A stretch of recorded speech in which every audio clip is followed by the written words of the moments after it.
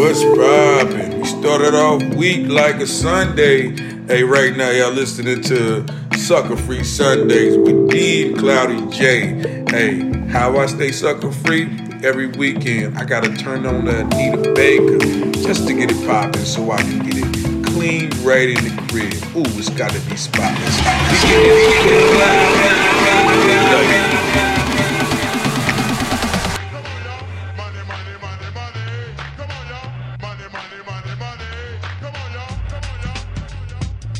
Welcome to another edition of Sucker Free Sunday, Got 5 on It, a podcast that explores storytelling through music, lists, and conversation. I'm your host, Avoy Mayo, and this is our guest.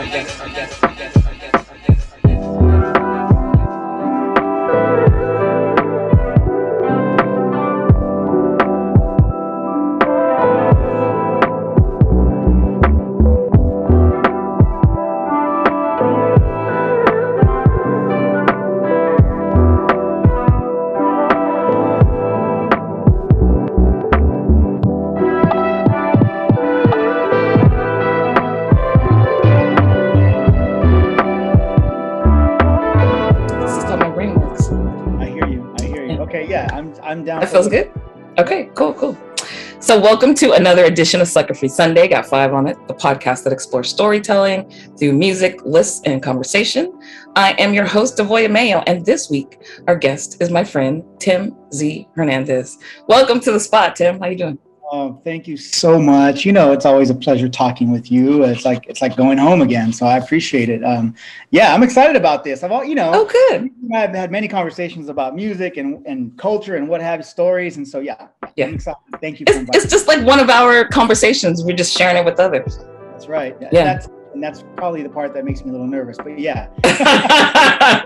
Well, we also have an edit button in this situation. So if we get too deep, and it's just between us, or if we get to, whatever, we can always modify those things. So that's beautiful also. Nice. All right. So the premise of the show is to have folks create a 5-song playlist. And that playlist is usually based on a theme or a question. And then they break down what those songs mean to them and why. And your 5-song playlist today, I feel like is it storytellers? Did we land on the theme of storytellers? Kind of, yeah. Poets and storytellers. Yeah. Our people, the bards. Our people, yes. And for those who may not be familiar with you, would you mind just doing a little brief intro, like some Tim Z. Hernandez highlights, as it were? Well, yeah, my name's Tim, and I love stories and writing, and, I'm a dad and a teacher, and, I'm all about the community as much as I can get out there, as much as my time permits, for sure. Right. Obviously, music's always there. Music to me is always playing. It's always the soundtrack to what makes my day, to be honest. It's what determines how I'm going to rise up and how I'm going to, sit down. So. Word. Yes. Who I am. Thank you. Yeah. Yes. So we start off, man, you started off as the song goes, coming in hot. You came in with Love and Hate by the brilliant Michael Kiwanuka from his second studio album. He's a London-based singer-songwriter. I don't know that much about Michael, and this is the first time I've heard this song. And would you mind sharing a bit about why you chose it? We've had many conversations. I love digging into, I'm as much a music geek as anybody else, I guess. I really like digging into who the artists are and all that.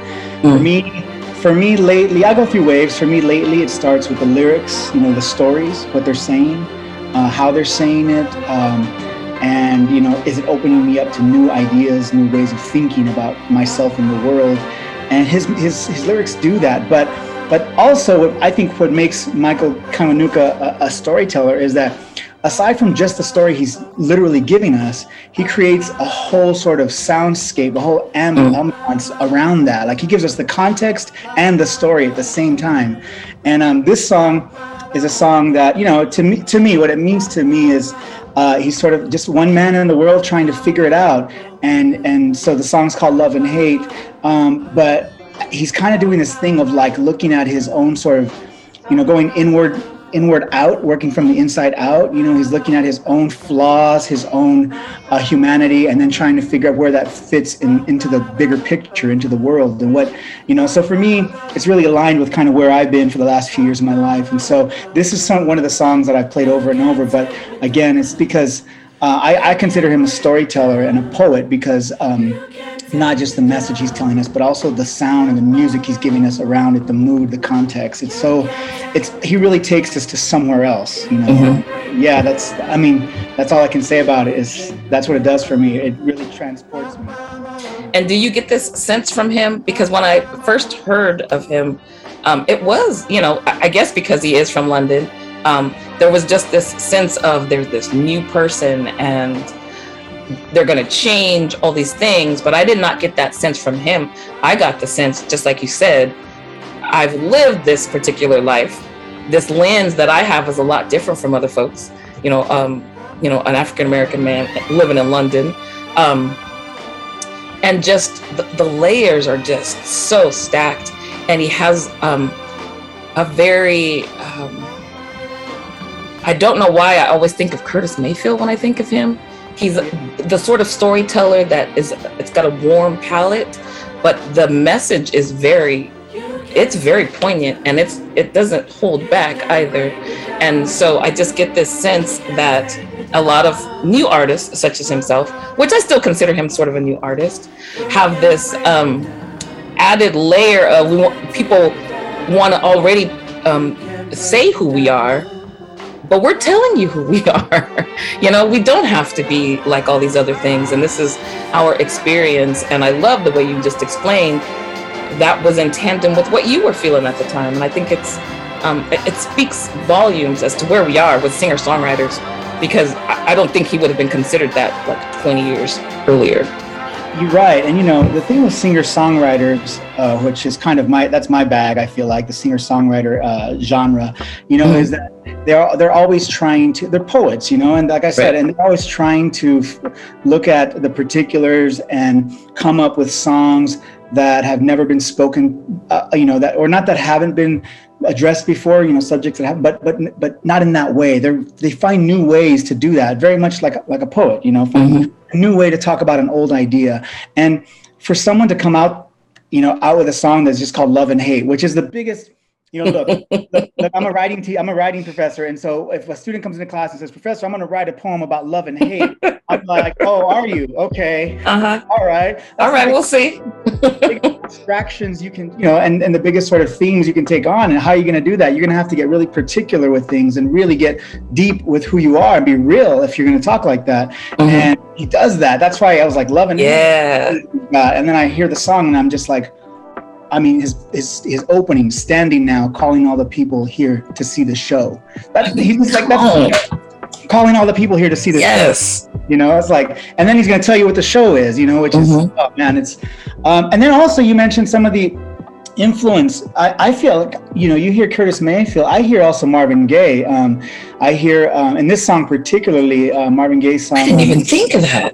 Make Me Want to Holler, you know, it's Inner City. Inner City Blues. That's it. Inner City Blues makes me want to holler. Like that sort of scatting and that ambient sound in the background, the Marvin Gaye. I don't even try it, but you know, he just has this sort of. I did not catch that.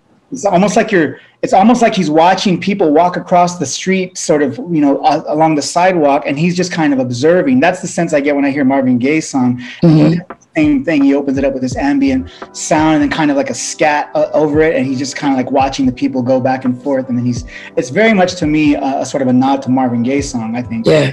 That's a good observation. And I like those sort of songs that you can create your own scene. Like you can make your own video based on what you're hearing. Like it doesn't have to look like what someone else feels like it is, you know? I've always been a fan of that.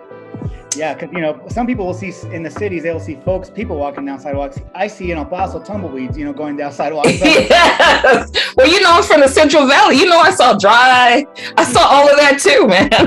Yeah, but you're right. If we're from, you know, it's all about where we are in life, in you know, our space. And you are right. I did see a little tumbleweed situation myself. Yeah. You mentioned that you're a teacher as well. I have quite a few educator friends. Do you incorporate music in your class at all? I have a history teacher friend. I think that you know Paul Gilmore. And one of the things that amazed me about Paul is his lighthearted approach to the work.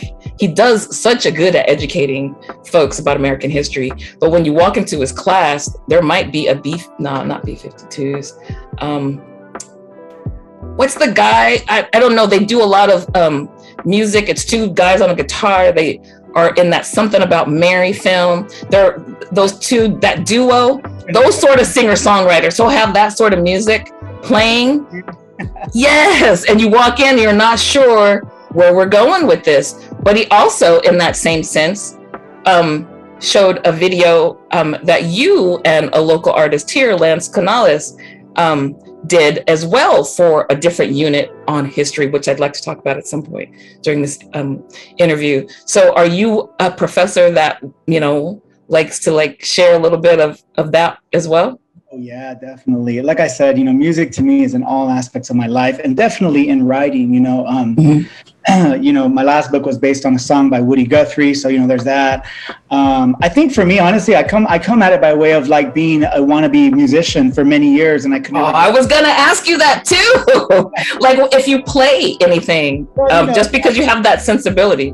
Yeah, I've been around musicians long enough now to pick up a few things. So I dabble, but okay. Not at all. But yeah, and so it's always influenced me doing spoken word, and you were a part of that.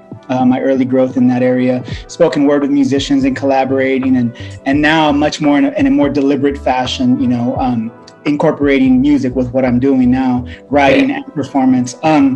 But one of the things is that I do teach my students that way also. There's this, nice. I have a class called, I think it's just called The Poet and the Storyteller. No, the Poet and the Singer and the Poet, or something like that. The Singer and the Poet, something really generic like that. But anyway, it's about that, music informing poets, and musicians informing poets, and poets informing musicians. Yeah. Allen Ginsberg was a big influence on the Beatles and John Lennon, on Bob Dylan, on those people who later on influenced, other, music, Beck and all kinds of other more contemporary musicians, So all of that's in there. I have this one really cool little lesson. I'm going to geek out for a second here. No, please do. I'm geeking out right now. I want that syllabus. What you talking about? I have this one really cool lesson. I think it's a cool lesson. My students because they're younger, they look at me and they're just probably like, but they'll appreciate it eventually. It will eventually, but there's this sort of theory, literary theory, I would call it, I guess, by this man named Mikhail Bakhtin, and it's an essay called Carnival and Carnivalesque, and it talks about how everything in writing is. I'm breaking it. I'm minimizing, obviously. I'm making it really I'm simplifying it. But he talks about how everything in writing is really framed within the way we would look at a carnival, which is you pay the price of admission, you suspend your disbelief at the door, you leave it, you walk in, and anything can happen when you're inside of the carnival, right? And so, boom, cue up Wyclef Jean at the carnival. What? Anything can happen at the carnival. Yes. Look, I wouldn't see that coming. That's what's up. That's right. So we read that essay, The Carnival and Carnivalesque, and then we listen to Wyclef Jean's The Carnival, and which is the album opens up with him saying, at the carnival, anything can happen.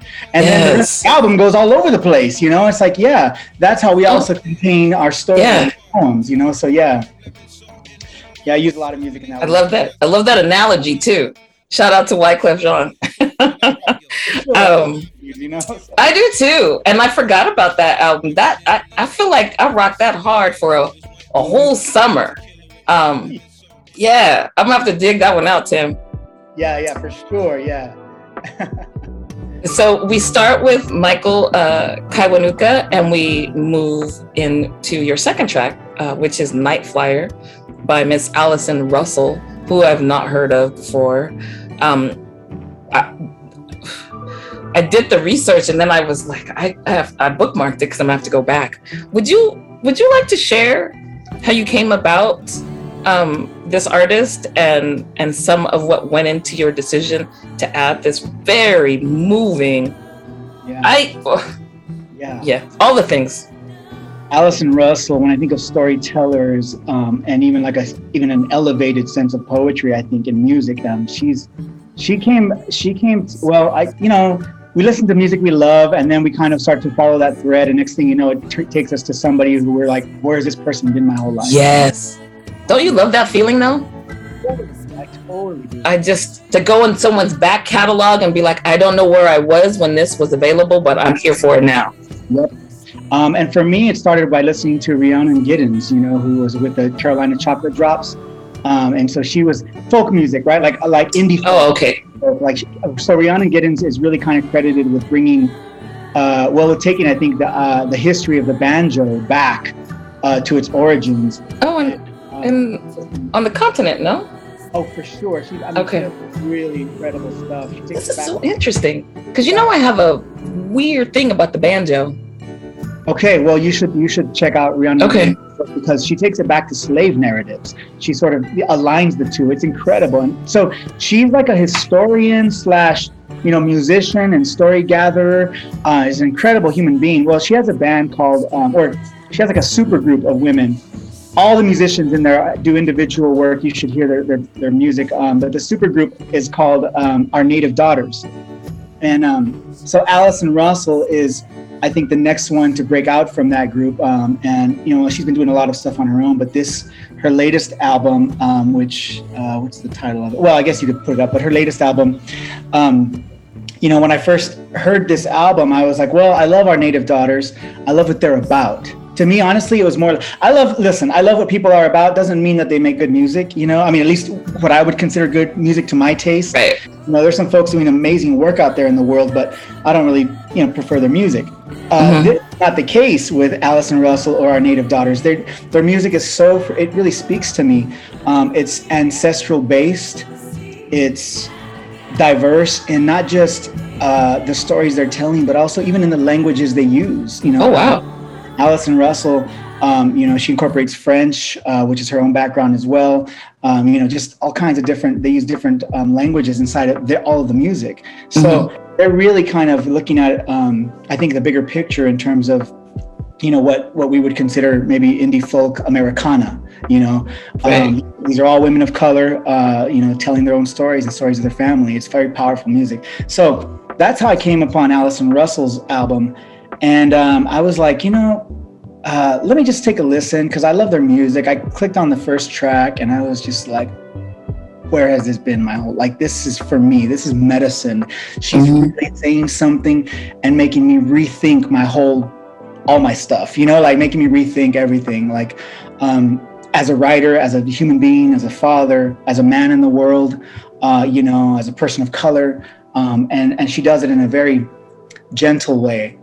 She doesn't hit anybody over the head. It's more like an invitation. Her music is like, look, I'm inviting you in. I'm inviting you into my living room, into my space here to listen to these sounds and to what I got to say. And if you take something away, cool. And if not, cool. That's the sense I get from her. But yeah, what I picked was Night Flyer, just because it's, I think it's probably the most invitational song of all of her album. Yeah. I love the way you said that. Her most invitational. Yeah.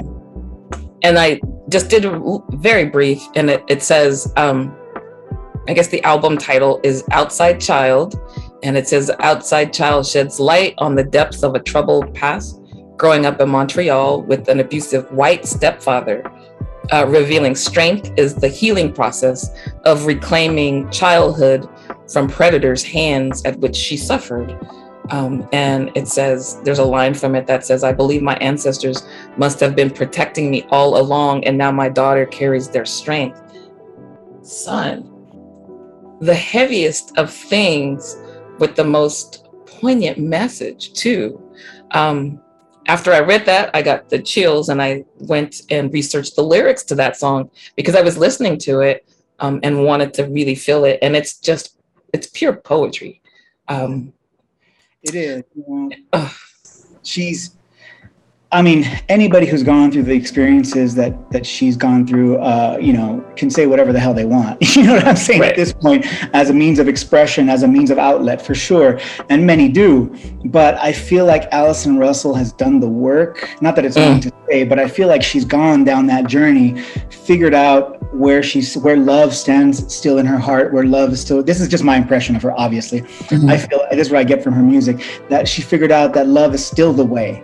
She's not embittered by it or anything else. She figured out love is still the way. And so when she sings about those hard subjects that you're referring to, she still does it in a very loving and, like I said, invitational way. It's like honey. The sound is beautiful. There's no, the songs they don't feel tragic. They feel very much like love and light. All the songs feel like light. So I say that because anybody who's never heard her and hears us talking about her subjects, you might be turned away just because you're like, that's a heavy music. I don't know if but when you hear her music, you're like, wow, she's just spoon feeding you like butter. It's like, it's honey. A nice balm. There's nothing, unless you read all of that, I would not have, that's not the feeling I got from it when I first heard it. That's why I thought I'm going to do a little research and was just kind of shocked. But understood, okay. And as you said, this is a very open invitation to learn about that and to, do you have the lyrics with you? I do. You do? I do. Yes. Can I share them? Yes. If you don't mind, I would love for you to share those. Yeah, for sure. It's kind of long. Maybe I'll just read like some of the stanzas. Whatever you feel comfortable with. Cool. Yeah.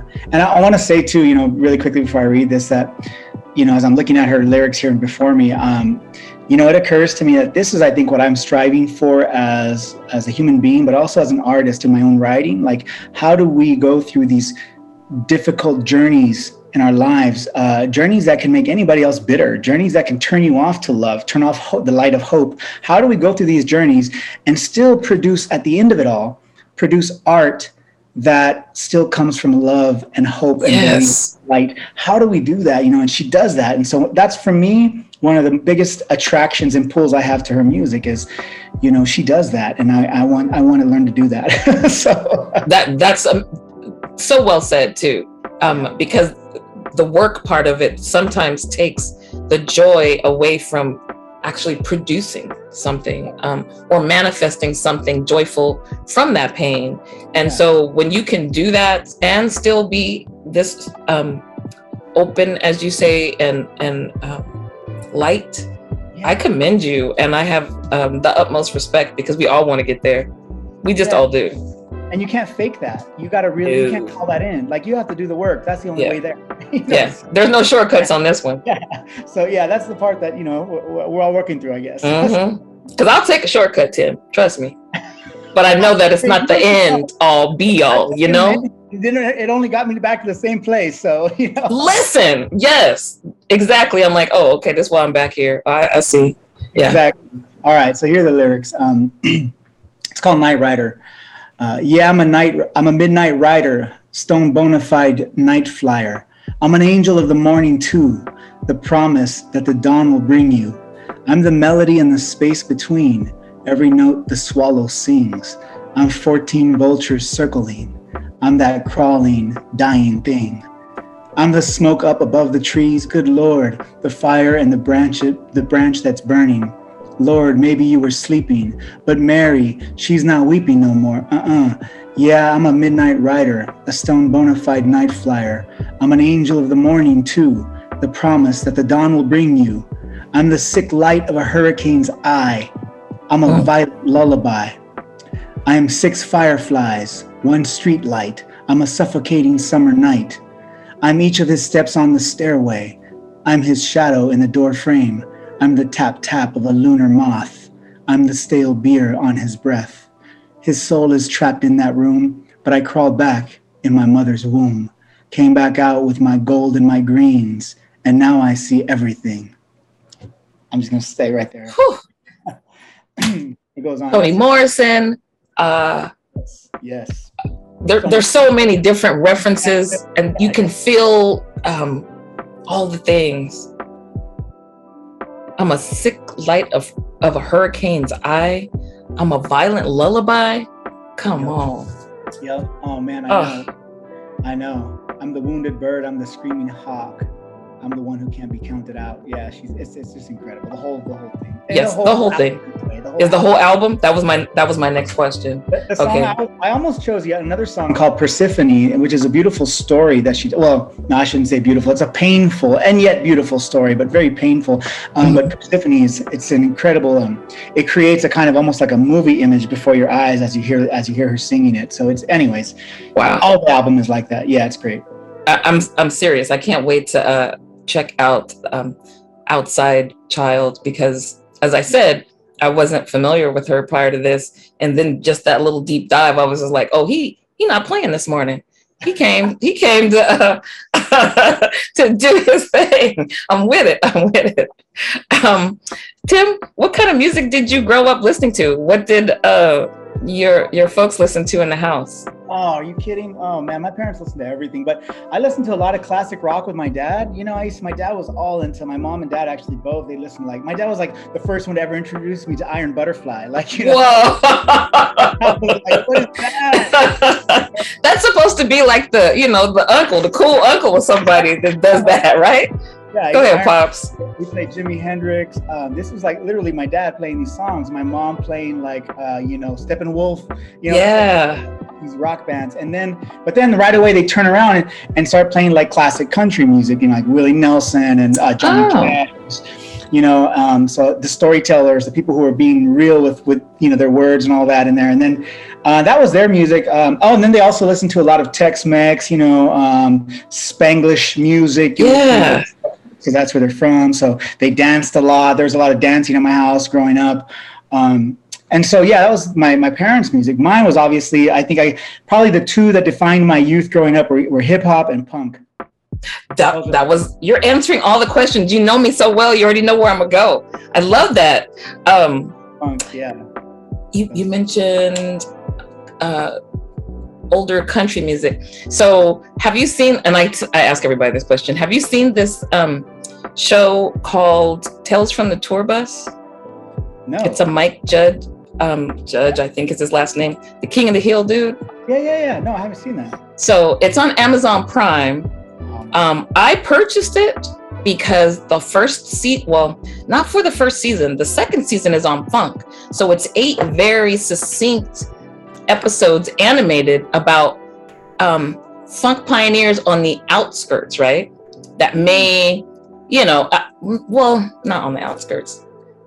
I can't explain it, but it's amazing, right? It was so amazing. I watched it 1,000,000 times that I thought, let me just check out the first season. The first season is on outlaw country. I'm not a country fan. Well, I thought I wasn't a country fan, right? But I have friends that always use that term outlaw. And I'm like, I don't know what that means. And the folks you just referenced, Johnny Cash and Willie Nelson, along with Waylon Jennings and all those sort of folks, technically, I guess, are outlaw country because they had a different story to tell and weren't part of that cookie cutter, like, is it the Grand Ole Opry sort of scene? I think you would really like it. It's a good story. It's 30 minutes. They get the folks that were there, they ask them questions. You get to learn a lot more about a genre of music that you might, because I'll be honest, the reasons I don't like country, I'm sure, are very obvious if you know me. And it's like, if I hear a hee-haw, I'm not feeling comfortable. That's just not how I roll. I shouldn't be here, right? I take care of myself. I'm not getting in no precarious situation because y'all want to go to a country bar. But if you explain to me all these backdoor things and I get to understand Willie Nelson on a different level, and I get to understand Johnny Cash on a different level, then I can allow myself to hear those sounds differently and enjoy them, which I'm so glad as an older adult I've allowed, because for years I was like, that's not for me. It's just, don't speak to me. Well, I wasn't listening to the right things. I don't know if I don't necessarily go seek them out either, but you mentioned the banjo earlier. I know I only dislike that banjo for certain things, you know what I mean? But once someone explains to you, you have this visceral feeling because of all these other things. But let me tell you about this history. I'm all about that, and I like doing that work. So I say all that to say, I like the approach of your parents listening to all these forms of music, and it informed you. And, I think that was one of the things that probably early on, not probably actually, definitely early on, shaped, I think, the way I look at stories and the power of stories, why I do what I do now, which is not just writing, but gathering stories. Look, I'll be honest, the book to me is an afterthought. Writing a book is like, to me, it used to be at the forefront. It's not anymore. It's not? No, heck no. I'm more interested in conversations now. Like, if I could just, and in fact, I'm trying to figure this out right now. That's what I'm on right now. It's how do I just go and just have conversations with people and, forget the book. I do. My ticket into these communities, I get to travel all over the place now and talk to people I would never have otherwise had a chance to talk with because they know I'm writing a book. Yes. So they're like, they'll listen to me and they'll give me time. Yeah. Still get access to that without a book, though. Because that, to me, is really where the beauty is that exchange of stories. And like you said, when we hear someone's story, or we hear the story of how something was shaped, we can't help but suddenly have that resonate with us in some way, in a way that at least makes us open to listening. Yeah. And that, to me, is the gold right there. How do we get to a place where we're open to listening to music? Exactly. Yeah. Music is such the vehicle for me to do that. If you want to trick me into something, that might be the way to do it. I'll say no more. I don't need any more trickeration in my life. But yeah, that is exactly how it happens. For sure. Dude, Benjamin Booker. How come this morning is the first day I heard of this man? And it kind of made me a little weepy. Witness on Sunday morning? What are you doing? Talk to me. With Mavis Staples, featuring also Mavis Staples in Get it. My only complaint about Benjamin Booker is he hasn't come out with another album. Is this his only one? No, he's only got two. But okay, I want to say it's been at least maybe 6-7 years. You know me. Come on, Benjamin. Yeah. So out there, and I've watched him perform. Actually, this is how I found out of him, because I saw him on Austin City Limits. I love that show. Yes. My couch, and all of a sudden this dude came out with a guitar and he was singing the song Witness, and I was just like, what is this man saying? And I was like, who is this? And yes, his voice, and he's a young cat, but he sounds like this old soul, I picked this song because for me, I was thinking of the subject storytellers, but there's always a witness in the storytelling. There's always got to be a witness there. Mm-hmm. Pass the story on, and sometimes we're the witness, sometimes others are, but obviously there's a kind of even a spiritual connotation about the witness work, and which is deliberate, bringing in someone like Mavis Staples also, who's got yes. But his words in this song are like, I don't know, you tell me what you think. All I thought was either this is someone that I missed early on, because it's such a retro sound that he could be from a different era, or this is someone that went through all of those trials and tribulations.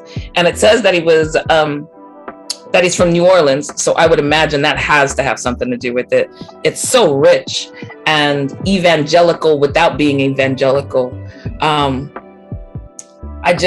was floored. I can't wait to dig into them two albums. I thought the man had a catalog, but we're gonna get there, because and it's a reflection on racism in America, while drawing on the blues and soul and all the things that I think helped me personally to understand the terrain and be okay with things and grow and allow others in my life. And Witness just did it, sir.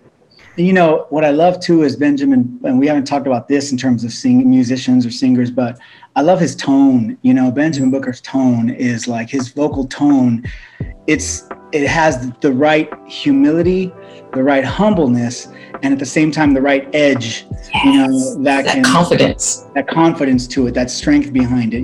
That to me is like, that is a hard combination, to figure out. He just got yes. He naturally got that. Yes. His tone is like, it makes you feel like, here's a sincere soul just trying to tell you. Yes. Like pounding. Yes. Can I get a witness? I totally feel that. A sincere soul that's just like giving it to you. So you mentioned you know, these different artists and the different trajectory. As a father, do you think that art has changed your approach to fatherhood over the years? Do you think that you've grown into becoming who you are with both those mediums sort of helping shape that? Yeah, you know, that's a big question. You know, but definitely the writing, I think, has always helped me. Just it gave me an opportunity to all these years. It's given me an opportunity to reflect back on who I am, and am I being real with myself? You know, that's, to me, that's always the question when I write. Am I being real with what I'm saying? And by that I mean, you know, am I pulling the wool over my own eyes when I write stuff, or when I talk about this or community? Am I doing the work myself? Like, where do, and that's exactly what, that's the question. Am I doing that work myself? And that's exactly what being a father, you know, raising two children, a single parent, you know, to me, that's the work that now rests on my shoulders. And it's like, you know, and this is, this is actually why I chose the Witness, Benjamin Booker song, because it leads into the next song, which is My Beautiful Boy. And we'll get to that in a minute. But I felt like there's so much happening now in this world that scares me, and definitely scares my children, I know, because we talk about it a lot. You know, I'm raising a young boy, a young man of color in this world, you know, in this country. And I'm raising a young daughter also of color in this country, you know. So they've got, just by being born, they've already got sort of marks on their backs, you know. And I know them because I've gone through those experiences myself, you know. And it's not easy, you know. It's not easy. And every time I see, you know, like what Benjamin Booker sings about, I see police brutality on TV, or I see anybody, a female, you know, politician who's being disrespected and mistreated completely.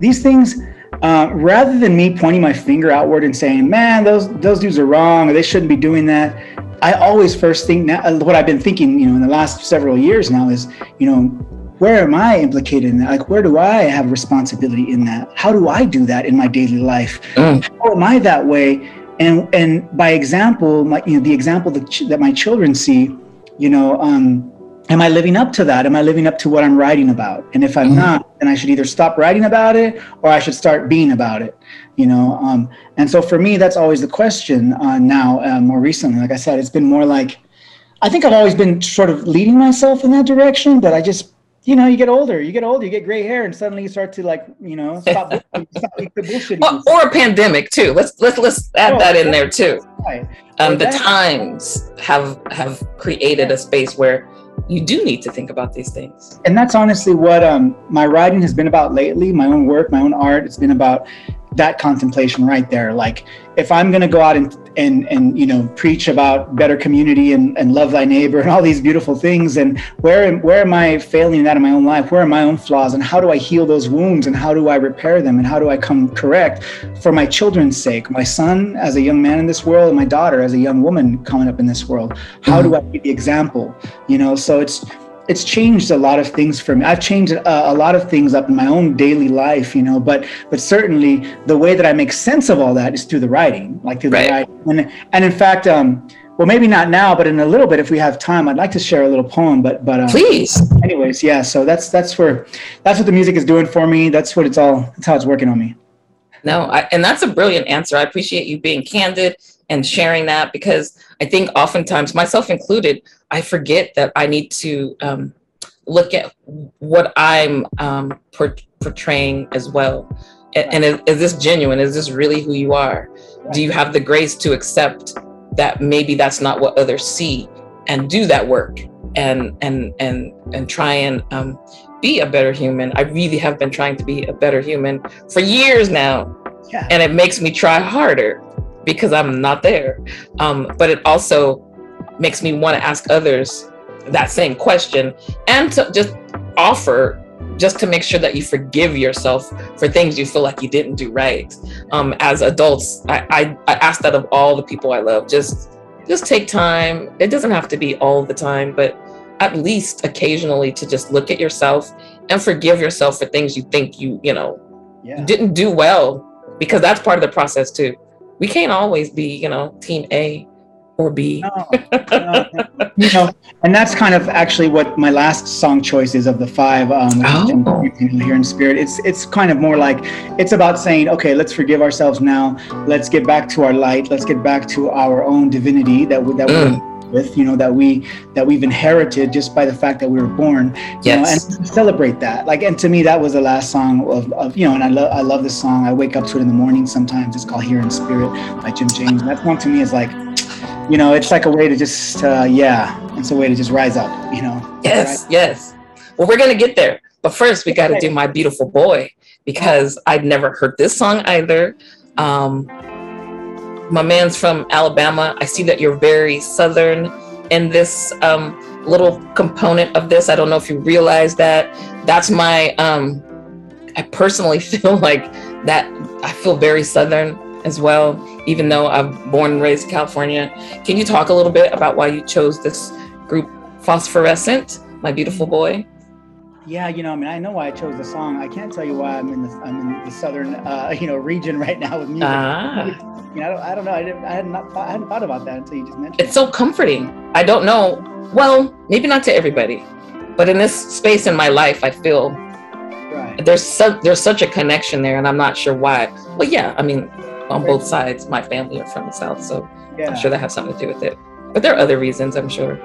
A lot of folks have been. There's been a lot of wounds in the South. And a lot of folks have been doing a lot of work for a lot. Yes. Most of us there, Yes. Maybe that's a part of it. I don't know. And we appreciate that too. That doesn't go unnoticed. We know those folks who are doing it, and maybe because of Texas lately too now. So maybe there's it's creeping in. It's creeping in. Yeah. Yeah, exactly. So who knows? But Phosphorescent, I love this band. They just kind of got an alt, kind of the newer wave, the newer sort of group of musicians coming out of that sort of alt country sound, and anyway, but Phosphorescent, good band. The song My Beautiful Boy is a song that, excuse me, it's one of the songs I play a lot, I think about, it's just like I said, it helps me think about, my children. Obviously on this one, it alludes to my son, Salvador, but I also think of my daughter quite a bit, even with this same song, I think about, and I have songs for her too. I thought, well, maybe if we do a whole episode on fatherhood, I'll just break out all those songs too, but this is one for sure that I thought, would be really good to bring in. Phosphorescent, to me, they're very subtle poets. They're like minimalist poets, I feel like. They just tell you just enough that you need so that you can make the leap and make those connections on your own, make those associations on your own. They don't give you too much, but the music and the sentiment speaks through most of it. And I was listening to Phosphorescent song, My Beautiful Boy, and just contemplating things that were happening in the news and all that. And I ended up writing a poem. And if you're all right, if I got a little time, I could share that poem. Oh, we have as much time as we need. Oh, sweet. Yes, please. Cool. Yeah. This poem, I'll just tell you, it's a little long because it's kind of like it's a little long, but it's worth it. It's worth it. I promise you. I know this. All right. All right. It's called The Talk. And this will go with that song, My Beautiful Boy, Phosphorescent. The Talk, Talisman for Salvador. In here, my son, when I give you consequences, you can trust it's from love. You can trust it's not from hatred or some misdirected hostility over the angle of your cheekbones, or because you were invisible and therefore discardable, or because you're too visible and therefore a threat. Each time I ask you to pick up after yourself, take you by the hand, pull you to the shower, each time I say to you, this is how you properly sweep a floor. This is how you properly fold your clothes. This is how you make a bed. This is how you say goodnight. Why you kiss friends like this, not like this. Why I tell you no means no, because it does. This is how you speak to people with respect and your elders with reverence. This is why I cannot let you get away with small words like shit or damn or fuck, and why I practice these words away too, with great care, and I blow it at every opportunity. Because in here, you are a loved boy. In here, I will handle you with care and tenderness and correct you with purpose. I will allow you the space to fall and cry and break and whimper and ask questions without answers, and guess without shame, and live your mistakes out loud without judgment, and dance around in your underwear unabashedly in love with yourself, and still consider you in here a warrior. Out there, my son, Out there, love doesn't come so easily. Out there, they will not exercise patience with you. Out there, they've made up their minds about you. Out there, they have seen 100 boys who look like you, sound like you, move like you, joke like you, flex like you, smile. They know exactly what to do with boys like you. They may have even once been you, but learned to discount their own impression, or they didn't have a safe place like in here to turn to when a threat appeared. Out there, words like shit or damn or fuck will get you posted at the fence during recess, will get you a busted lip at a gas pump, will get you chased, could get you cornered, could get you before a judge and say, consider yourself lucky. Out there, they got no love for a dark-skinned brown boy with black hair, black pupils, and light in his eyes, joy on his face, confident with his place in the world. Out there, how easily they forget that you're somebody's son, and they don't know. How could they? How could they know that when you were born, you spent 3 whole months in a glass case with armholes through which we could tickle your amber skin with fingertips, unable to hold you? This is how first the world was introduced to you at such a cruel distance, my God, to be born into a new realm, unable to grasp at anyone familiar. Do they know what irreparable damage they might have done? All we had then to connect with you was voice. All we have now is voice. And so we sang to you, your mother and I. Your mother and I whispered good night and good mornings, and we came to rely on the invisible, as I am relying on the invisible right now.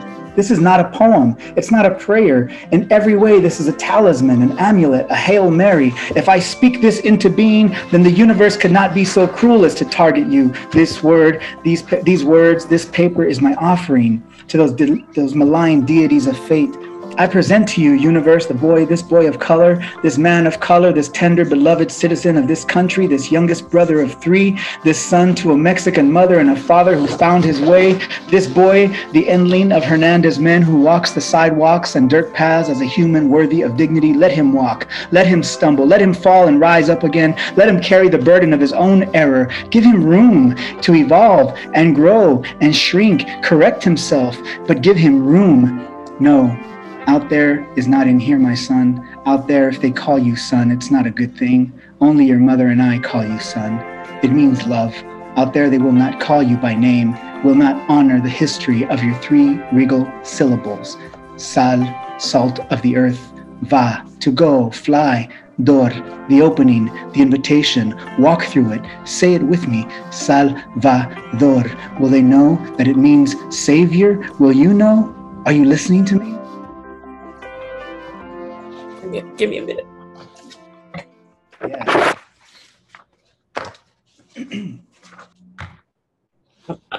Just one moment. Sorry. No, Sorry about that. So, since I know young Salvador, and that's just beautiful. That's what I want to say. Thank you, Dee. I appreciate that. Oh. And we all have these moments where the news is just overwhelming. And you just want to hug. I do personally. I've always loved kids and I have all these nieces and nephews, but I'm always scared now. So I love that you.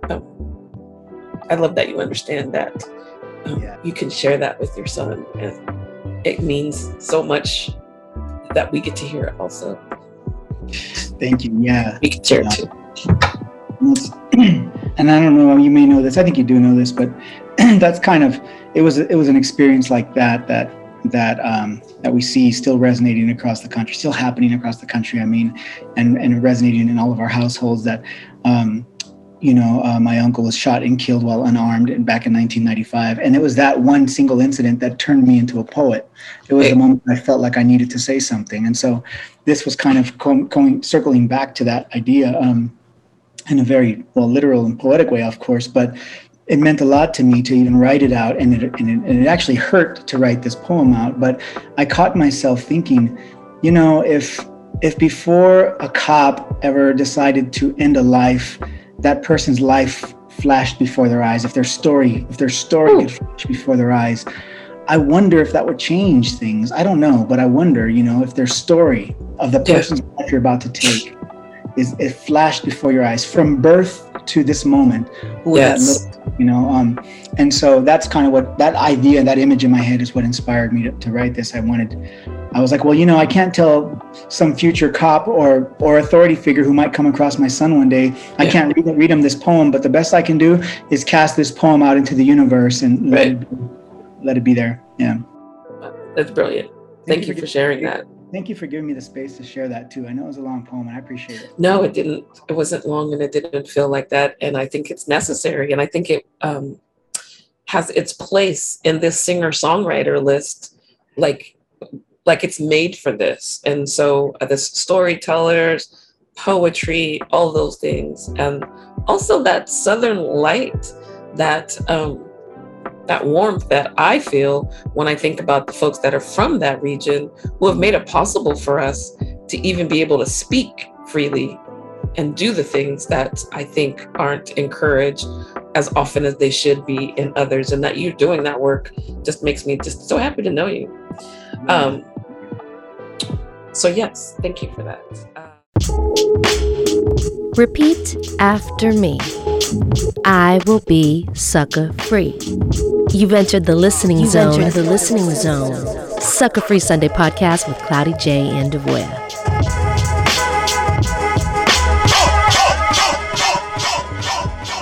We talked about what your parents listened to when you were growing up, but we didn't talk about, you said that the genres that you personally sort of gravitated towards were hip hop and punk. What are the pivotal groups in those two fronts you think helped shape you as well?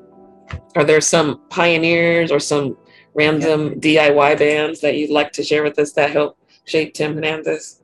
Yeah, for sure. And, you know, that's a good question. That's something that I've only recently asked myself, came to the awareness, first of all, like, wait a minute, there was some early punk music too. I mean, hip hop for sure, but there was some early punk music that really influenced even some of the way I'm writing and thinking today, you know? I mean, like, you know, we don't even think about that stuff because in our life, it was just a little hiccup in time, you know? But yeah, that's true. I mean, when you get to my age, when you're 47, suddenly there's like a hiccup. Everything's a hiccup. Man, listen, you know I know about that hiccup. Everything's a hiccup. Always drinking water, trying to get rid of it. Taking deep breaths, yeah. Well, anyway, but you know, yeah, there were bands back then that you know, that spoke. Now here I was, like, you know, 16, 17, 18-year-old Tim, 19, even up to 19, you know, skateboarding around the Central Valley, you know, in the town of skateboard constantly, my hair, nose rings. I was just going for it. I did the whole thing, you know, and was punk rocked out. And I was listening to bands, like one of my favorite bands actually was Operation Ivy back then. Oh, I remember them. Yeah. And who later on, you know, became, I think, Rancid, and they moved on to other. Oh, I didn't know that. Got a little bit more mainstream, I think, as music got a little more alternative. You know, the mainstream became more alternative in the 90s, and suddenly they started kind of finding a niche in there. But Operation Ivy to me they were powerful. They were speaking, you know, they were really speaking to my politics, to what I was, the things I was seeing and the way I was understanding the world for myself, the things I felt, the injustices I felt. And here were these like white boys really, really going for it, like really going for what they believed in. And that music to me just spoke to me, you know, so I listened to like music like that. Even Suicidal Tendencies to me was one of the groups that, I mean, I don't know if they would necessarily be considered punk, but definitely around at that time, one of the bands that influenced me a lot too, because of the narratives, the stories that they were telling. These were all, you know, at least the punk music I was listening to were really narrative based. You know, they were telling stories about stuff seen in the streets, people that they knew personally. Shit that I never thought about that. Yeah, and I was like, you know, and as somebody, you know, and it was always sort of police brutality, even within, you know, punk music constantly. True. There were, you know, poverty. They talked about poverty often from their own personal experiences as, you know, young people growing up. Those things spoke to me, you know.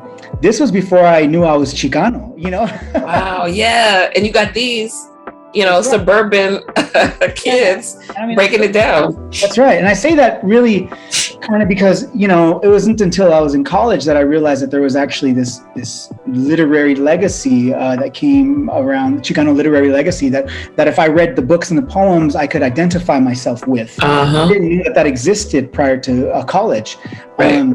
And so what I was gravitating toward were the narratives of punk music and hip hop. That were the closest things I think that spoke to me, and that even sort of, you know, I think paralleled some of what I was going through in my life also. So those were the things I turned to, and also hip hop. Like I said, you know, and at the time too, I was really into bands that were fusing a lot of fusion between rock and hip hop, you know. I mean, the first band that I blew up was, I mean, obviously to me, it was like the collaboration of Run DMC and Aerosmith, you know, and they did Walk This Way. I was like, this is my people. Yeah, because you grew up with classic rock too. Totally. I hear in the 80s, living in Tulare County in the 80s on a skateboard, you know, finding ditch banks in the middle of orange groves and skating on that stuff, you know, and then and then all of a sudden Walk This Way comes out, and I was just like, I love this rock progression. Yeah. Later on, you know, I mean, Beastie Boys, obviously I liked them a lot too early on, but you know, just more straight hip hop I was really into as well, you know, not necessarily. Later on, Rage Against the Machine started much more because they were taking what those earlier cats did and kind of really just kind of making it their own too. So that music, all of it was just really influential to me. You know, all of it was something that I constantly listened to and returned to over and over again. Yeah. And that DIY aesthetic has always been part of you as well. So I think all those things, it wasn't maybe just the music, but the way they dressed and the way they created the merch and things of that nature. Maybe that's all. You were the first person I ever knew that made their own chapbooks. Yeah. You know? Well, I mean, I can't claim that, you know, but yeah, I mean, you know, I definitely. I was looking at other people make their own chat books, and I was like, what? You can do that? Okay. Yeah. So, and then in the chat books, I'd put little inserts here and things like that. Yeah. You know, I mean, you know me, Devoya, because you and I have been friends long enough. And, you know, even before I had ever anything published ever, I remember one time I was at a Goodwill store, I think it was there in Fresno, and I found this book. I want to say it was like a science and cosmos book, a hardcover book. And I went home and I was printing out my poems and stapling them into those pages. And sometimes I was like painting some of the pages white, and then I would write my own things. I was recreating my own book. And so I got I go to these readings and carrying this book around and reading from this book, and people would be like, is that your book? And I'd be like, well, it's mine, but yeah. I wanted to put that cloak on. I wanted to, you know, there were things, hey, look, you know, we all know this as dreamers and ambitious people with goals and dreams in our lives. You know, we gotta wear that costume sometimes. We gotta figure it out to know that this is what we want, to envision it, to manifest it. And so for me, you know, at the time, I didn't think about it that deep. I just was like, I know I want something, and this is how. If I got to do it this way, I'm going to do it this way. Right. That DIY mentality, and you're right. I mean, and here I am now, you know, with 2 books under my belt. So I love that. I love that, and one in the works as well. Yeah, definitely. Yeah. Wow. Yeah. So that DIY attitude that all those groups had back then, to me, definitely an influence. You know, everything was DIY back then. The punk rock. You know, I remember putting on, like, you know, making my own jean jacket, putting all kinds of different things, drawing on it, art. Yeah. I still do that to this day, even with my kids. You know, Me too. Yeah, exactly. We draw our own stuff and make our own clothes, and that's so dope. Yeah, I'll go to places and I'm like, oh, that's what they're drawing on Vans shoes? I will do that at home. Oh my God, I love it that they can just, you know, ask you like, yo, I want something different too. Like, you came to the right spot because this is your dad, and you knew this is how I roll. They know me. I'm like, I love that. I love that. I can make anything happen, you know? Yes. Word up. Jim James, as you know, is someone that I love. I don't know if a lot of folks know that My Morning Jacket was one of my faves, and I just love him as a solo artist. And so when I saw him on your list, I was all geeked up. But I hadn't heard this song, and then I just, you know, Sundays, man, all the feels. I love the sequencing of your playlist because you end at Here in Spirit with Jim James. Can you talk a little bit about that for us? With us? You know, Jim James, I mean, like, oh, crap. Sorry. No, you're fine. Yeah, I love My Morning Jacket also. I didn't know about Jim James doing his own solo work, you know, until much years later, really. Same. Same here. All of a sudden, I was like, this is like the essence of my morning jacket. Like, this is the distilled. Yeah, that's a good way to put it. I'm like, this is the nugget inside of it. I like that. Yeah, I was recently, I was back in the valley, and we were up hiking around the Sequoia National Park, and I saw a guy with a My Morning Jacket shirt. And I was like, that's the best My shirt. people! I was like, yeah, I love that shirt, man. He was like happy. His wife was just like, Yeah. but Jim James is a visionary. He's such a creative soul. Like, he's so creative with not just, he's willing to experiment and explore by any means necessary. He employs different ideas, different sounds, his own voice, even his own lyrics, the things. He's just an all-around artist, But this song to me is sort of like when Jim James finally like sits down, has his cup of tea, and really is like, what did I do today? And then here it comes. To me, this is the song that he's like going, okay, this is the Jim James sort of focus on sort of, just reflecting on what he's done as an artist for the day, or what he's done, his work. And the lyrics, the song starts off by saying, no compromise. Like, that's the song. Here in Spirit is no compromise, but willing to sacrifice. Believe what you want. Go on and be who you are. Get out and get what you want. Like, that's just, but the way he does that, it's such a beautiful poem. No compromise, and then he really just sort of, after going through this journey of these other 4 songs, Jim James' song really kind of picks up your pieces and puts you back together, and then like sets you free. That's the feeling of this song. Like I said, I wake up to it in the morning sometimes. It's just one of those songs that you've got in your sort of back little pocket that whenever you need to just feel good, it always works. Yes, I do. I have that little arsenal at my disposal, more so lately than before, but I can see where this would fit nicely in there.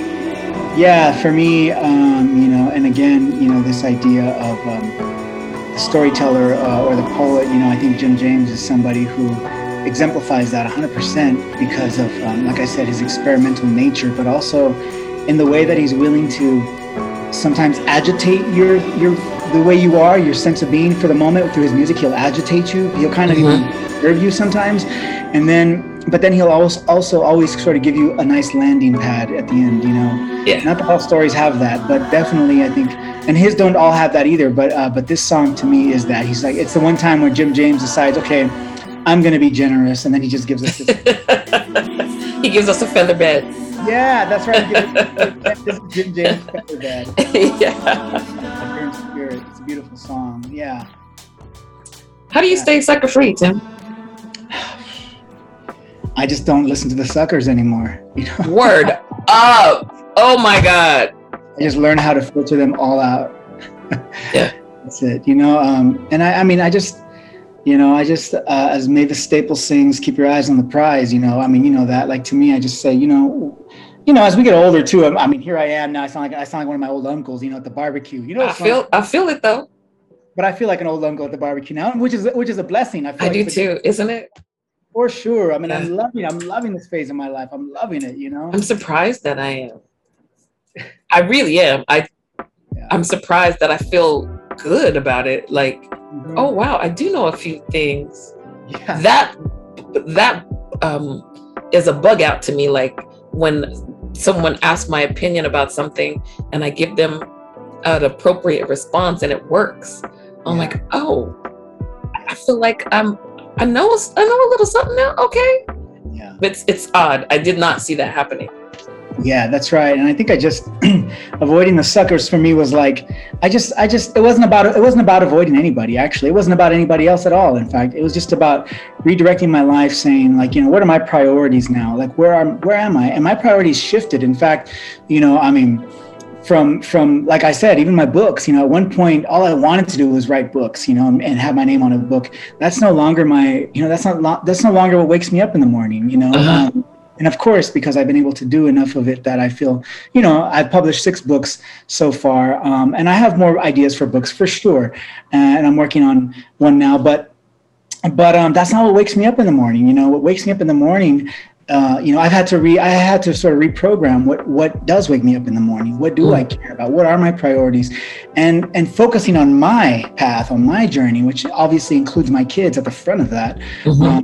And then like, my own relationship to myself and to others. And then like writing is like the third or fourth thing now back there, which is kind of, look at that. In that kind of restructuring of my life, like it's just, the suckers just fall away. I think of Michael Franti's beautiful words when he says, if you want to scare away the vampires, you just got to simply guide them into the light. I don't remember that, but yes, I might steal it, Michael. The vampires, just simply guide them into the light. Word up. I don't gotta rock garlic. I can just trick y'all into, no, not trick, guide y'all into the light. I really am on some trickeration type situations lately. I don't know what that's about. Shout out to my grandpa, Wesley Pearson. He always taught me to beware of trickeration. I love that. Wesley Pearson. Wesley Pearson, rest in peace. Beautiful. That's cool. Yeah, so that's how I stay sucker free. I just stay in my lane. Good for you. You mentioned that you are in Texas now, and you have been writing. Are there projects that you'd like to share that might be available virtually for folks, or anything of that nature that you want to shout out before we wrap things up? Because I know your Central Valley family would love to support whatever you're doing wherever you are, but maybe don't have that information. So yeah, I won't talk about anything specific with projects right now, but I will say that through the pandemic, and even prior to the pandemic, I'd say about a year prior to the pandemic in 2019, leading up to the pandemic, I had already been kind of, like I said, refocusing and reconfiguring what mattered to me and where do I want to put my energy now, and my creative energy, speaking in terms of career-wise with my writing, my art. And so when 2020 happened, I had already been on a year sort of into this mindset that when 2020 hit, I was like, this is a blessing in disguise. I need to do something with my time. If I'm inside, I'm going to incubate. I'm going to come out with, wings somehow, whatever that means. I don't know yet. I'll figure that out along the way. So in that process, I started to just think bigger. I started to think, well, not even bigger. Maybe that's not the right word, but I started to think without constraints, without boundaries. I started to think without the barriers that I put on myself, my own doubts, my own self-doubt, my own, whatever they were that are barriers. And so all the things I've started to put my energy into and the projects I began to work on, for me, are still always about stories at the end of the day and about the power of our own stories. But they go beyond the page. I'm working now on projects that are not even writing anymore. So a lot of them, a couple of them are writing projects. I'm working on a new book of poetry. Yay! So that's I'm glad to hear that.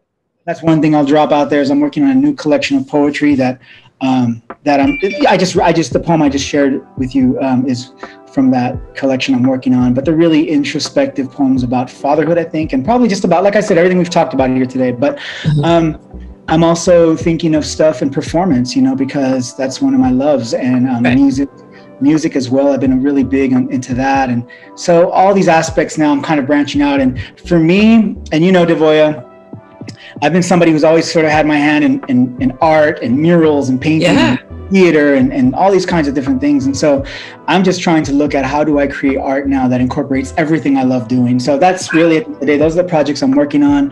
Hope to, I think in the next year or two, you'll start to see some of that manifest, hopefully a couple of years at least, for sure. Yeah. All right. I like it. You've always, as you say, been a Renaissance dude. And I think the more that we get comfortable with who we are and that we're vast, I think the more we're able to manifest those dreams that were a little dormant just because of our own issues. I'm always in the way of my shit. Ain't nobody else doing that. That's right. And also the more we've learned how to tune out the other voices, we suddenly are more in tune with our own.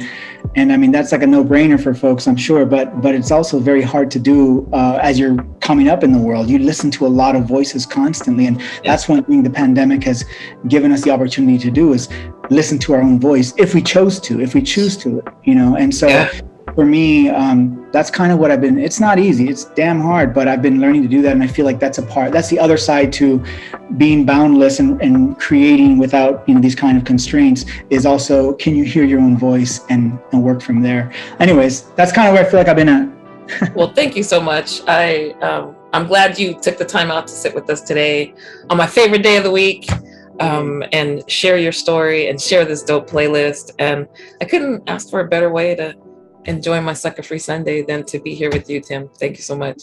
Dee, it's so, you know, it's a pleasure always talking with you. And, you know, you're such a light in the community there, not just in Fresno, but in the San Joaquin Valley. And it goes beyond that, you know, across California, across the globe. I know you've been doing stuff everywhere, shining your light for years. And so it's an honor for me. You know that. It's always an honor for me to talk with you. So I appreciate that. Well, thank you. And please, this platform it's helpful to me in so many ways. And it's not something that I just want to hold to myself. So, you know, if you want to come back, if you want to guest host, all the things, all of it's up to you. But yeah, it's here. All right. Thank you so much. All right. You have a beautiful day, and love to the kids for me too. Sure will. Take care. All right. You too. Thank you.